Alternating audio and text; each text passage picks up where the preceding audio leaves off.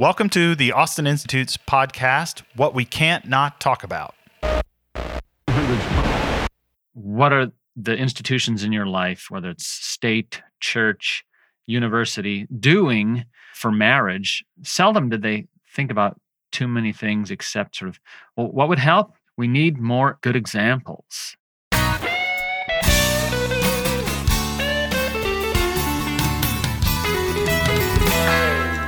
Good morning, everyone, and then welcome back to another episode of What We Can't Not Talk About. Again, the title that we chose is the one that I've always have a hard time pronouncing, but that's why we find it funny.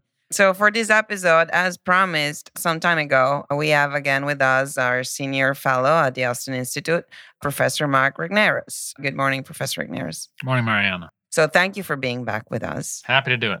We did have a sort of a promise in our last episode together when we said, that your latest book, The Future of Christian Marriage, is not only an analysis of the horrible status of marriage among Christians that is receding, and it has, this delayed time and shrinking in numbers, but you also have, in your final chapters, you have some, I would say, positive suggestions or positive outlook, and marriage is there to stay, but also what to do for this to be true.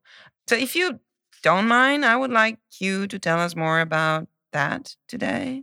So let me start. You have sort of a list, which would work maybe even for educator, for parents. What are things that work?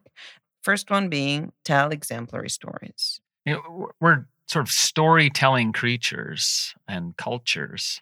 So I think looking back over the course of my career, I've written a lot of things using survey numbers, but whenever you can actually tell people's own stories, it's much more influential and powerful and moving. So I really think that in this domain, to just come across and talk about, the marriage rate has fallen by X amount, like that doesn't move people, right? You need to talk about people's actual stories, right? So that's one of the reasons why I focused on in-person interviews for this book. But it's also one of the reasons when I asked each person we talked to, like, what are the institutions in your life, whether it's state, church, university, doing for marriage? Seldom did they think about too many things except sort of, well, what would help? We need more good examples. Okay, and so we but need do, to so do hear you about think, those good examples. But the answer, this suggestion, is it an answer to bad stories going around? Well, there's tons of bad stories, and they take those for granted. They see them on television, So etc. you mean people so telling, they need to know. There are divorces, there are abusive Everybody parents. knows that stuff. Okay. That's an old story, right?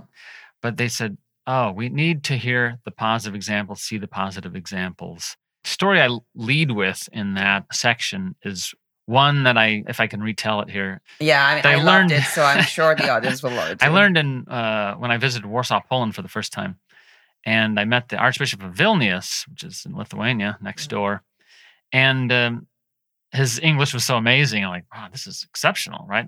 And I sat down next to him at breakfast, and I said, how did you learn English so well? And he joked that, I've been practicing it. And then he was like, no. Here's how it happened. I'm American, right? And like, how are you American? And then he went on to tell the story that his father and mother were separated by the Iron Curtain after the Second World War. And his dad was in the West. His mother was back in Vilnius with their daughter. And they could not be reunited. And he sought for years and years and well over a decade to get them out of Lithuania, which was the Soviet Union. And then finally, Nikita Khrushchev, in a goodwill gesture, I believe, to Richard Nixon, maybe it wasn't Richard Nixon, maybe Johnson, enabled them to come together, right? Enabled them her and the daughter to emigrate to the United States. And so they're reunited after 15 or 16 years. And I'm thinking to myself, this is exceptional. So then he's, created by the parents, and there's two kids in the family, and one is 16 or 17 years older than the other, right? It's just a beautiful story. I just was so awestruck by that and so moved by this guy. Could I do that? Would I wait for my wife for 16 years? Would I try hard to get her out of it? I mean, I just I have no idea, but I know that I aspire to be like that. And if you hear of something like that, you might be doing it. Yeah, which probably links to another suggestion you have down, which is how to help. Basically, if your friend is about to get a divorce, just don't tell them, oh, go, do it. Right. You're gonna, right? So what is that advice? Like trying to tell the stories to the ones that are in need. Right. So to segue from telling one kind of story to another kind of story, I mean, people in struggling marriages see all sorts of options to get out, etc. And they hear stories from people like, oh, you should just leave. Social media today is all about social support, never about social control. I mean, like, hey, this is not a good idea, right? In fact, but what you say, you do say divorce is, you define it, the gift that keeps on taking, right? Yeah.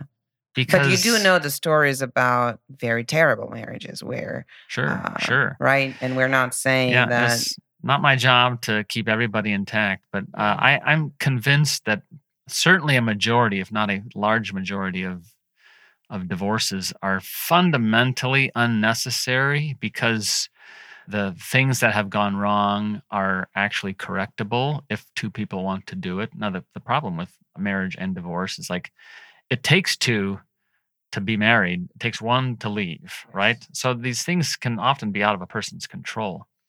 But those two are about telling stories and about helping people to hang in there. I wrote a piece for First Things a few years ago, which is entitled The Good Enough Marriage, right? Because I think a lot of people have good enough marriages. They're not fabulous. They can get better, and they should not bail. But we have super high expectations for what marriage ought to look like and feel like. That, too, is involved in kind of the delayed age at first marriage these days. And as a sociologist, you do, and it's not the first time you mention how there is one thing that is sure among sociologists, that divorce has bad consequences, including in so-called good divorces, right? Yeah. Right. The one thing about the good divorce, my late colleague, Norval Glenn, noted that even in divorces, in particular in divorces where the children thought, oh, I thought my parents were getting along fine, and then they just kind of leveled with us, we're splitting. Like that was just sort of so destabilizing to a kid. And then you see your split parents still talking, getting along. Like that harms the child's ability to think about marriage in the future. They think, I have no idea how to improve upon what I saw my parents' marriage was like, which was pretty decent, good enough. Still, they didn't. And then I don't know, it didn't work. How in the world am I supposed to do this? Now, if your parents' marriage was really poor, you typically have a good idea of like, there are things I'm not going to do. Yes.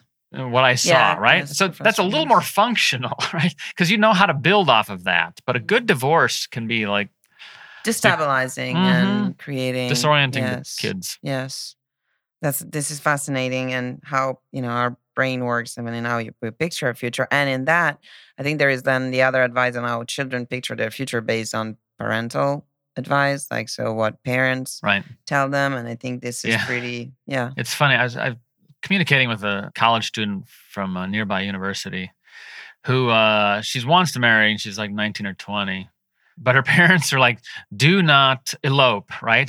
And I thought to myself, it's kind of romantic to hear of people even talking about eloping, because that is so not on people's radar screens these days. It used to be a thing, but now, like young adults, they don't really disobey their parents on marital advice. And the parents are almost always counseling, slow down, wait, prepare. I mean, they're the centerpiece of, or source of advice for the sort of capstone vision of marriage, that you have to wait and practice and learn before you're ready, right? And especially if your parents have been divorced, they're almost never in a hurry to get you married. They're like, okay, no, this was a bad idea. Be very careful. Never depend on this person. Yeah, all these sort of things that are like, you know what?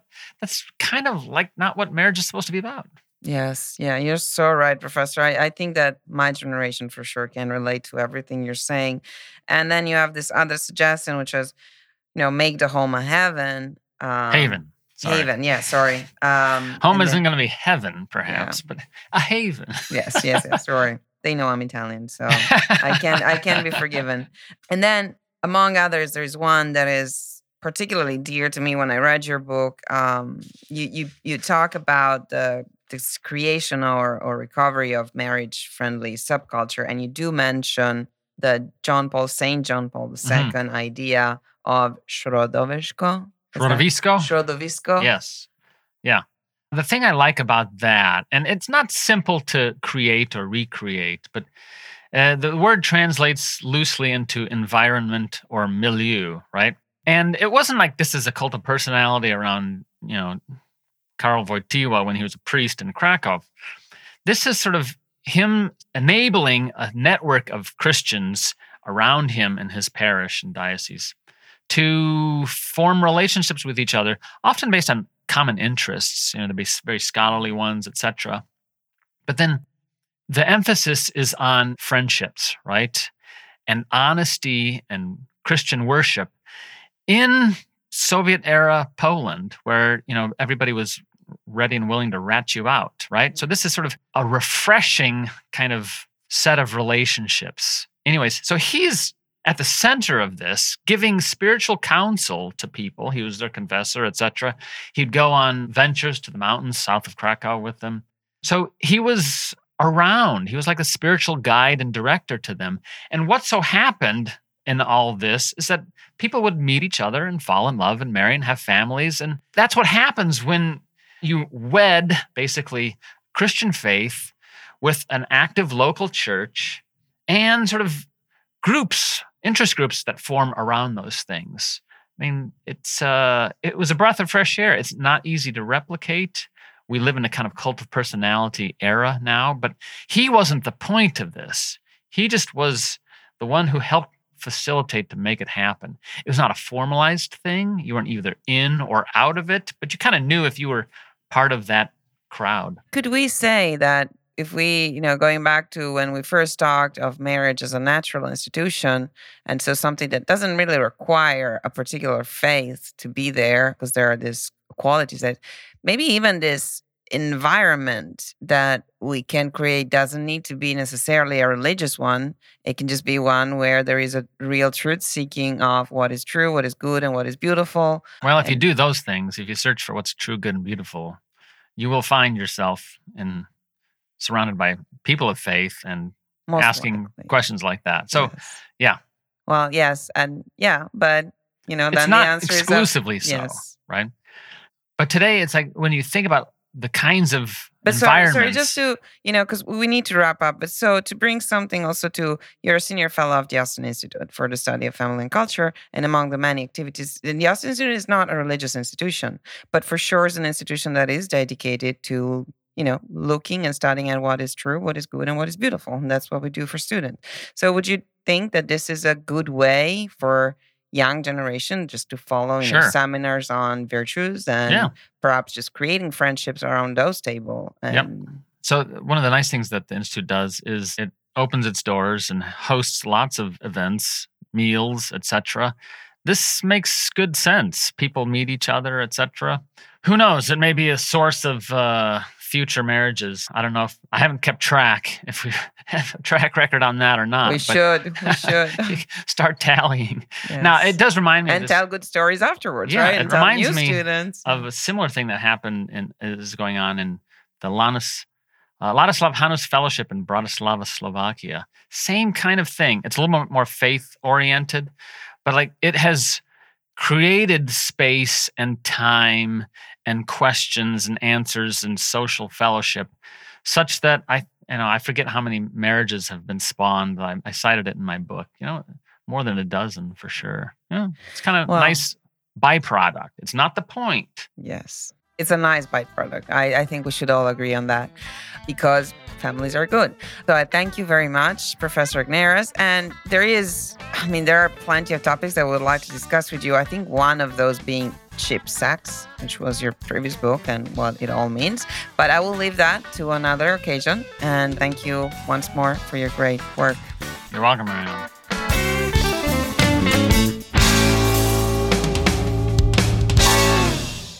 Thank you all for listening to the Austin Institute's podcast, What We Can't Not Talk About.